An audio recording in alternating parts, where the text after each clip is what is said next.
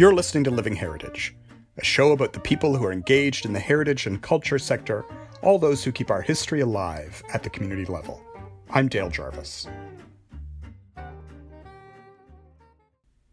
During the late 19th and early 20th century, Henry William Winter, an ambitious, self-taught furniture maker in Clark's Beach, Conception Bay, mass-produced furniture using simple hand tools and a few primitive machines. Back in October of 2008, I had a conversation with the grandson of the legendary furniture maker, William Bill Winter, and Newfoundland furniture expert Walter Peddle about Henry William Winter's life and legacy. It was recorded in front of a live audience at the Rooms in St. John's, and we start with the late Walter Peddle talking about his introduction to Henry William Winter. First time I experienced the influence of Winter, and I wasn't aware of it at the time, was almost 50 years ago, just before I moved back to Newfoundland with my wife Sally. I'd come home and visit for summers at Spaniards Bay, where my father had retired and come home. And often passing from Spaniards Bay through Clark's Beach on the way to St. John's and back again, there was this chair on top of a roof of a building on the main road in Clark's Beach. It was opposite the water side, and the chair was perched up there, and it was sort of looking out the bay, out the sea.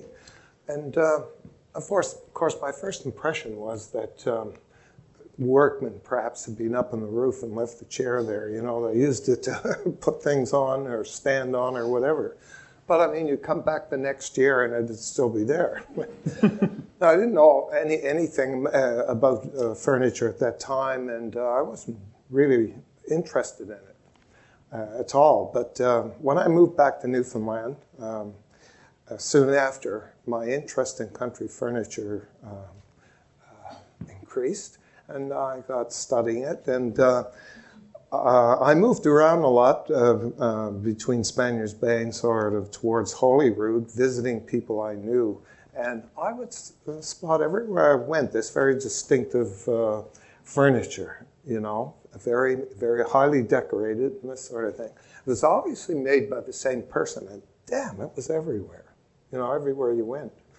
And later, of course, I learned that this was made by the man in Clark's Beach, Henry William Winter.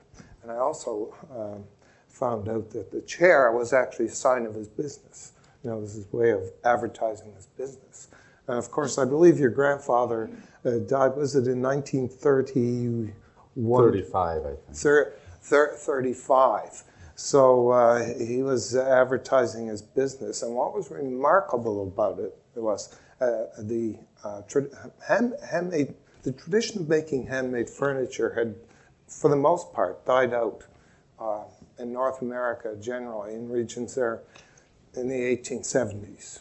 The factories took over, I mean, things could be mass-produced and sold relatively cheaply.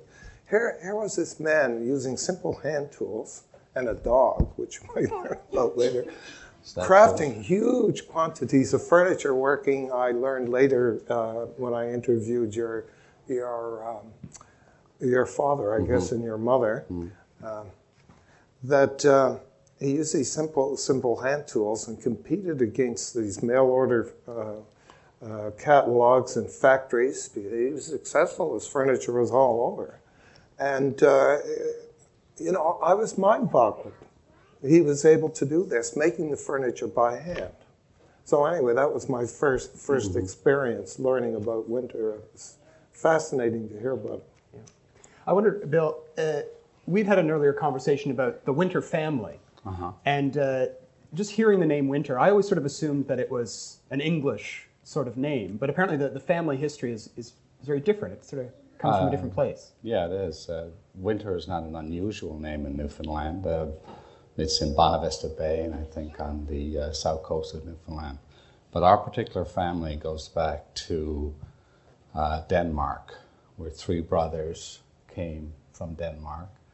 One of them, his name was Jens Christian Winter, married a lady from St. John's, or well, she was living in St. John's at the time. And the other two brothers, as far as I know, just went elsewhere, but he stayed here. So our roots, our genealogical roots go, or can be traced back to Denmark, and we've done that. We know who our great-great-grandparents and etc. I don't know why they came here. He changed the name to John just to simplify it, I guess. But he worked as a cooper, married Ellen Hayes around, I think, 1860. But he died in 1869. She was left with 5 children. Actually, there were 6 children born. One died very young. So she was left with 5 children and decided that in order necessary to raise her family, she moved back. She moved to Clark's Beach, where from that area, that's where she had come. Her family was there. So this is where Henry William Winter and grew up, basically. Yeah. So he was the son then of the John that had That's come right. from The Denmark. John Yeah. who came from Denmark with his other 2 brothers.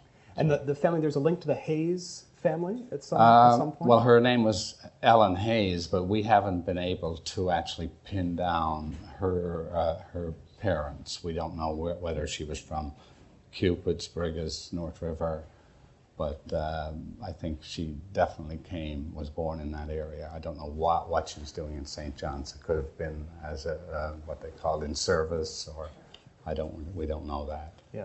But she started to operate her own little business also. Now, I don't know if it's in the location.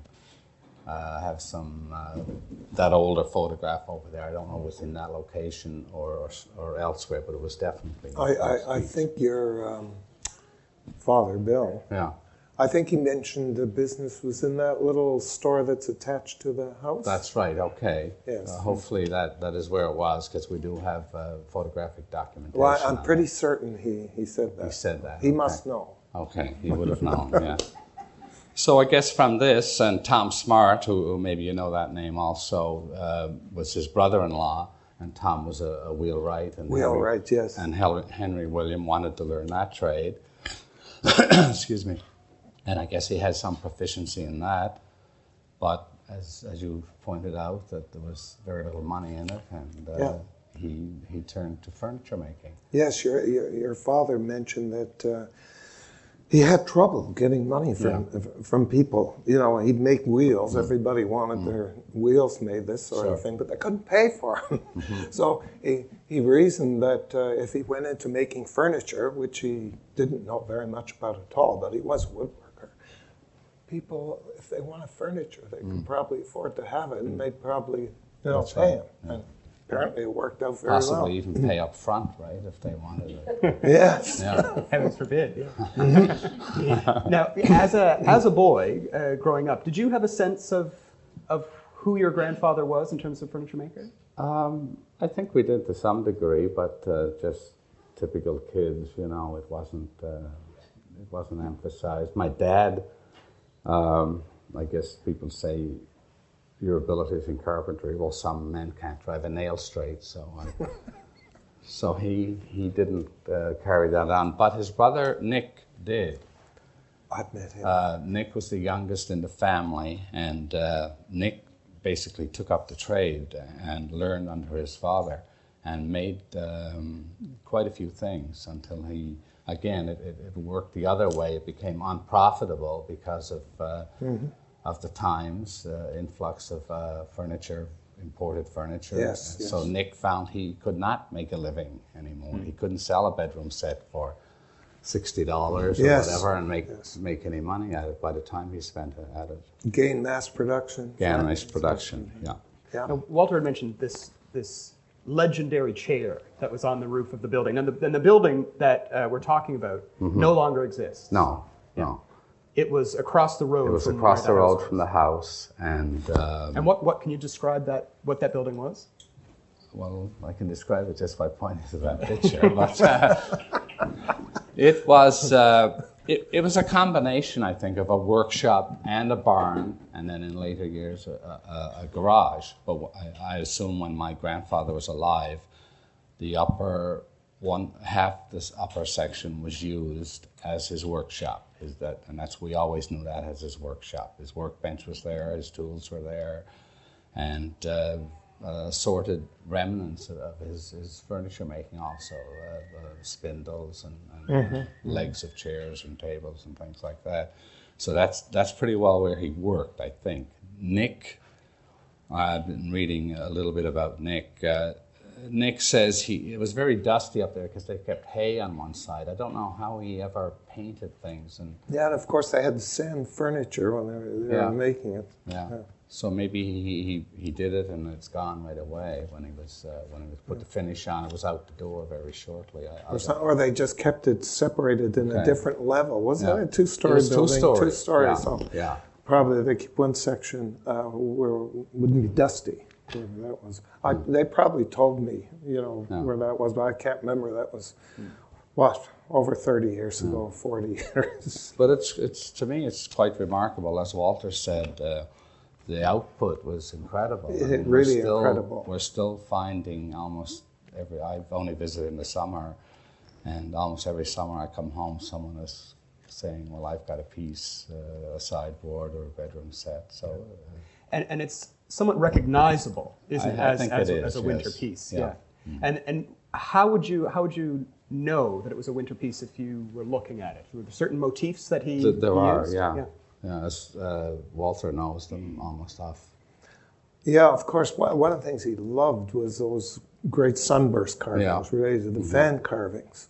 And of course, it's interesting that in other country furniture making traditions in North America, this fan carving or sunburst carving was only used in sort of high-style furniture, fashionable furniture. Virtually no other vernacular furniture makings or country furniture making traditions use that motif. It was a high-style motif as well as rope twist carving. And of course, he had his sideboards and his couches or lounges full of it. So that's very noticeable. That stands out. That sort of strategy came from Ireland. Of course, they also typically use sunburst carvings there. Right. But his sideboards, he had a number of versions, 4 or 5 different sideboards, but they were all very similar. Like the base of them, for example, they're quite sturdy, have a heavy feeling. Each one at the working surface at the top had a little stepped up shelf, and that was very distinctive. Most of the sideboards there's a sort of a hidden compartment when you pull the drawers too. On some of them, yes. On some of them, yes. If you pull the drawer out, there's a ledge. Whether it's the right or left drawer, there's a little ledge there where you could actually hide something away, cash. I don't know. The one we saw, Peter said was found in Nova Scotia, had a little, it looks like a hood on top, a little enclosure. I think that was one of his earlier examples. Okay. And his later ones, I think, had the mirror on the back, centered in the backboard.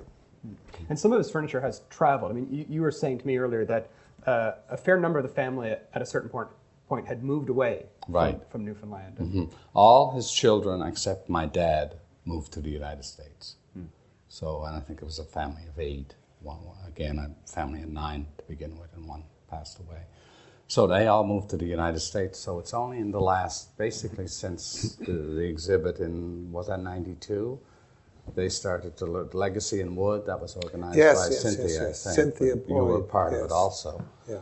So it's since then that our extended family outside the country has become interested. And Walter and I talked about this last night. They are actually taking pieces to the United States when they... they're family heirlooms. They're still family heirlooms that are staying in the family, and probably better preserved than if what happened a lot in Newfoundland, they were just cast aside. So the secret of success, of course, with your grandfather was that he had simple hand tools. But he used mass production strategies. That's right? true. Like he would make all the drawer fronts at one time. So in the spring of the year, all the sides of the drawers. Hundreds of these spindles. All the spindles at one time, and he'd pile them up, and then by the fall he'd have all these parts around, and he'd begin to assemble them. God, he was a clever man. Yeah. Industrious. You were saying that, a lot of his tools still exist. Okay, yeah, they do. There's a big toolbox. It was also at that exhibition that I referred to. Yes, that's correct. And they're there, planes and molding planes and saws, shaping knives, those combs that he used to... He had fake grain. Fake grain combs Yeah. to do that. So that's all still there in his toolbox at the house. But Bill should tell us about the dog. The dog had a paw. I don't know if that's true. Is it Walter? That's not true. You're not saying your father lied to me. Well, he was known to. Actually, Walter Peddle is coming by. He said, I got to find something to tell him. yeah. That guy is some stuff. You don't believe anything. No, actually, he told me that I saw his simple hand tools, but he also had several, two I remember anyway, treadle-operated machines. That's right. Yeah. Treadle-operated jigsaw. That's right. With foot-operated. It was a jigsaw and a lathe combined. And the lathe. We still have that. But when you go to the exhibit, or if you've been there, you see that very big, impressive sideboard as you walk in the exhibit. You notice the big posts, split spindles. They were turned on a lathe, but the treadle-operated lathe just produced the small spindles, and the big ones were made by the dog. Yes, it's true. I want to see that dog sometime. Well, in the late 19th century, they were actually advertised in mail-order catalogs, dog powers. And they advertised them, that you could use your goat, your pets, your dogs or anything. And the ones I saw advertised actually were treadmills. The dog or goat or sheep or whatever would walk on the treadmill, and that would power the lathe.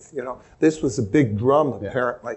So the family dog was a husky dog, but it wasn't a treadmill. They had the drum like a hamster in its rotary cage, running like this, and apparently the poor dog died. I don't know if it was from exhaustion or what. But then they put poor Bill and Nick to work. They had to turn the drum. Yeah. So that wasn't very nice, was it? I hope they got fed better than They the dog. had a crank type handle. They didn't run in it. No, crank type. My dad lived to be 97, so... All that exercise. I wanted to talk a little bit about his largest piece of work, I guess, in a sense, which was the house that was constructed. Yeah. Mm-hmm. And the house is still there in Clark's Beach. Mm-hmm. And there is a little shop beside that is sort of attached to the house. Right. And the shop is actually the oldest part. That's what I was told by my dad. Yeah. Now, we could look at that photo again. It looks like it's a 2-story shop. Yes. My dad said when they were building, they tore down the house they were living in, and they lived in that part until the new house, which is still there, was constructed. And it seems like from the photograph I brought in that then they reduced that shop to 1 story. Oh, I see. Yes. So, he designed the whole house, as far as I can tell, and used his decorations are all over the house. The decorations are all over the outside of the house, certainly. And on the inside. Okay. But big sunbursts. Yeah. Impressive. But the exterior has this lovely spindle work that is sort of unusual for a house, and elaborate eaves brackets. Yeah, that's right. It's a very outstanding house in the area. There's nothing else quite. I'm right up there too in the eave somewhere is a little sunburst. That's right in the center, the dead center of the house, and the 3 scaffold layers up. I know that because I got up there. I love that. I painted it. My dad had painted it all the what color, but I scraped it off and repainted it, so I think it's yellow now. Yeah. So it stands out a little more than it did before. Yes. I hardly knew it was there, if you looked up before it was painted like that. No, we've worked on that for about 10 years, my brother and I, restoring the outside, of course, in conjunction with the Heritage Foundation. And, that's a legacy of the family also. And there are other houses in the area. Like I know of a house in Bearneed that has winter mantelpieces, for example, because he was well known for his mantles. They were all around, everybody. Everybody wanted a mantle, didn't they? Yeah, and he made them in all sizes. That's right, custom Great made. ones with over mantles on them, and relatively small, delicately made pieces, and they all had their sunburst carvings on them. Mm-hmm. And the dog had his paw on a lot of those ones because some of them have those big, fat, split posts, Okay. Flanking the openings.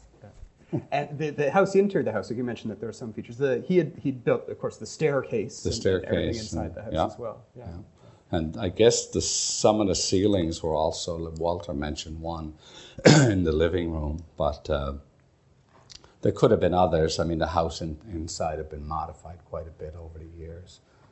And that's about the only thing that I can think of inside that's actually a part, other than a piece of furniture, that centerpiece for the light. Yes. Yeah. And you had mentioned to me this workshop that was across the road. Mm-hmm. When you would step out of the workshop, you were right on the road. By the time, by the 60s, when I was in my teens, the road had gotten wider, pavement and things. So that store, that workshop, was about 3 feet from the highway. And once I mentioned to you why it's gone now, the truck had an accident. I went into the sun. And my dad wasn't allowed to repair it. This was the highways department. The highways department said you cannot repair this building. This building has to be demolished. So we lost that. Yeah, and the family still owns the property there. We still own the property. Yeah. So It's too bad that's gone. You could put the chair back there. that's right. Yeah. Now the chair did end up on the shop this summer at one point. My cousin was there from Seattle. That's Nick's son. And he's been coming for a number of years now to help out on the restoration. And just some fun or whatever. He wanted to get up there. I put a chair up, and then he got up and sat in it, and we took some photos and things like that. Because there were stories that would circulate, sort of the local folklore about this chair. Mm-hmm. That were sort of fanciful stories, if I remember. I think they ghost stories. Yes, because as a child in the early 40s, I was told that the older lady had died, and then at night her ghost came back and rocked in the chair, and I'm sure other people have heard that same story. Uh-huh. There you go. So there is a ghost story today. After all, yeah, great. Of course, we heard those stories also, but Yes. But it's interesting Where that is the original chair? it's long gone because I can remember one time my dad had to replace the chair, so there's probably been many chairs. So was the chair stolen at one point?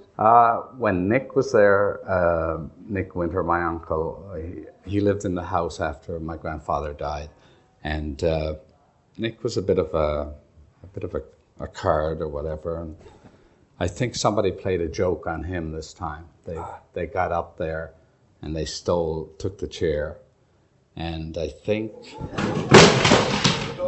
there it is. His spirit. He's getting back at you. Anyway, by the end of the week, taxis showed up with the chair and brought it back. So. It was common that advertising pieces would be oversized. Was it an oversized chair originally? I don't think it was. I think it was just an ordinary. My kitchen memory chair. is dim about the chair, but I suspect at that time, furniture making enterprises all around that area, down around Harbor Grace and there, and I know your father told me this was the case with your grandfather.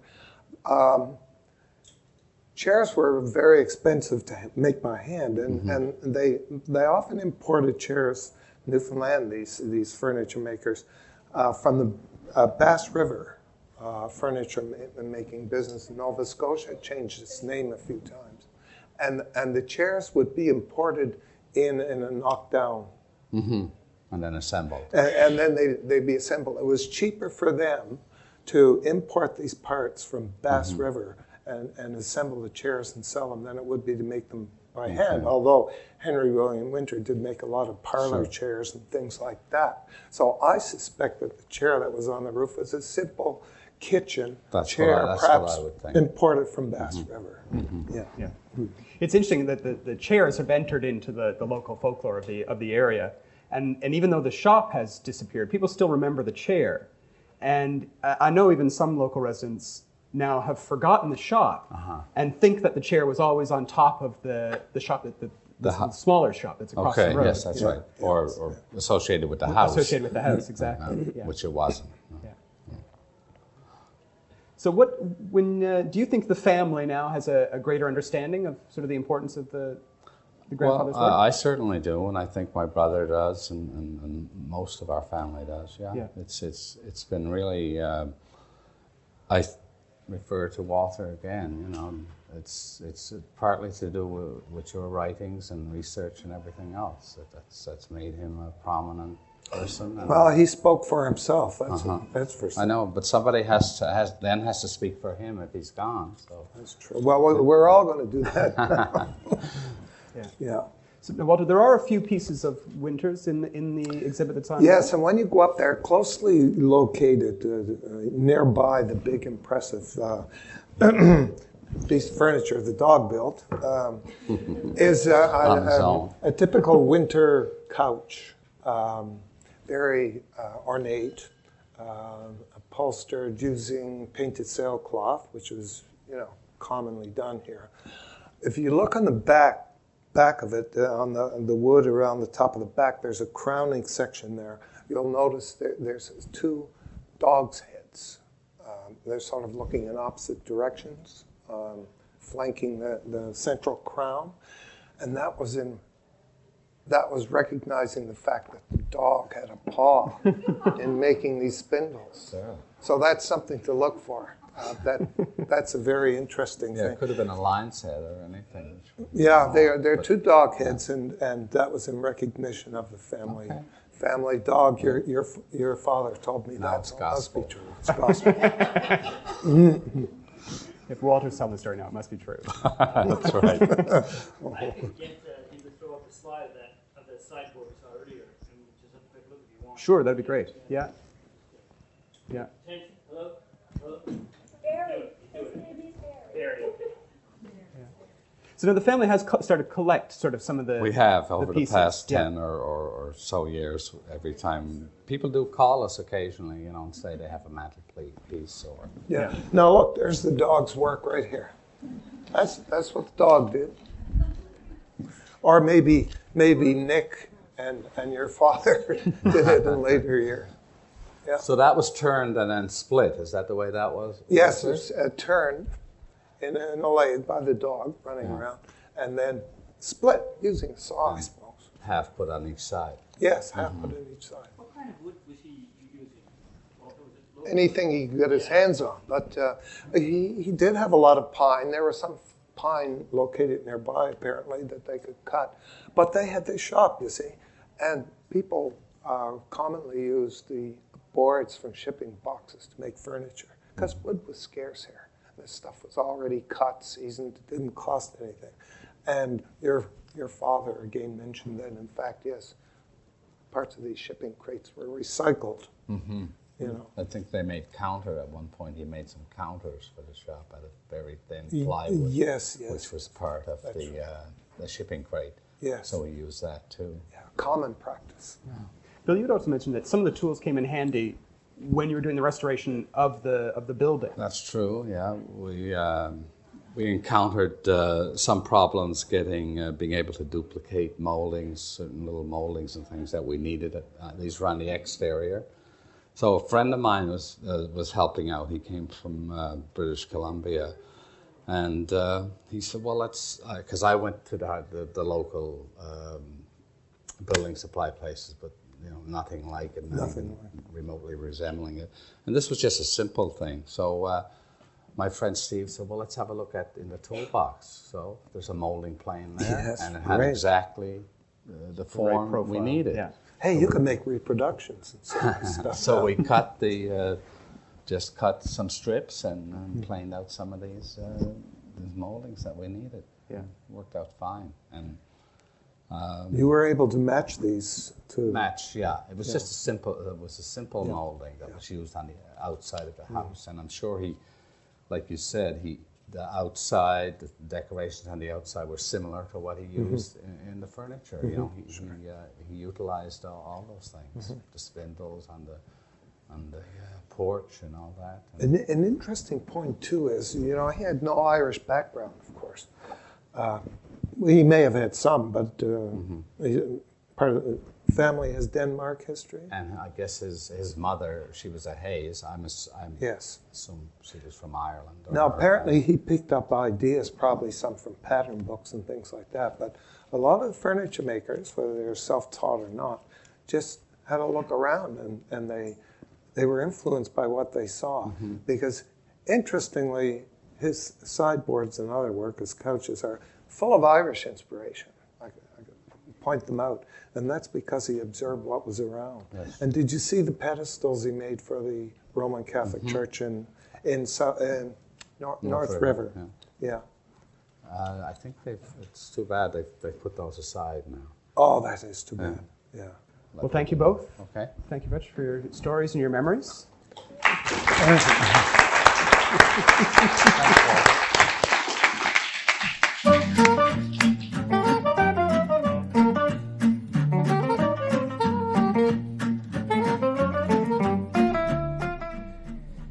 You've been listening to the Living Heritage Podcast, a co-production of Heritage NL and CHMR Radio at Memorial University. You can find previous episodes on iTunes or wherever you download podcasts.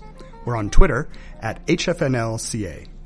Do you have a question or a suggestion about an aspect of culture and heritage you want us to explore? Send us your mail, and we'll do our best to answer it in an upcoming show. Email us at livingheritagepodcast@gmail.com. Our theme music is by Lache Swing. Thanks for listening.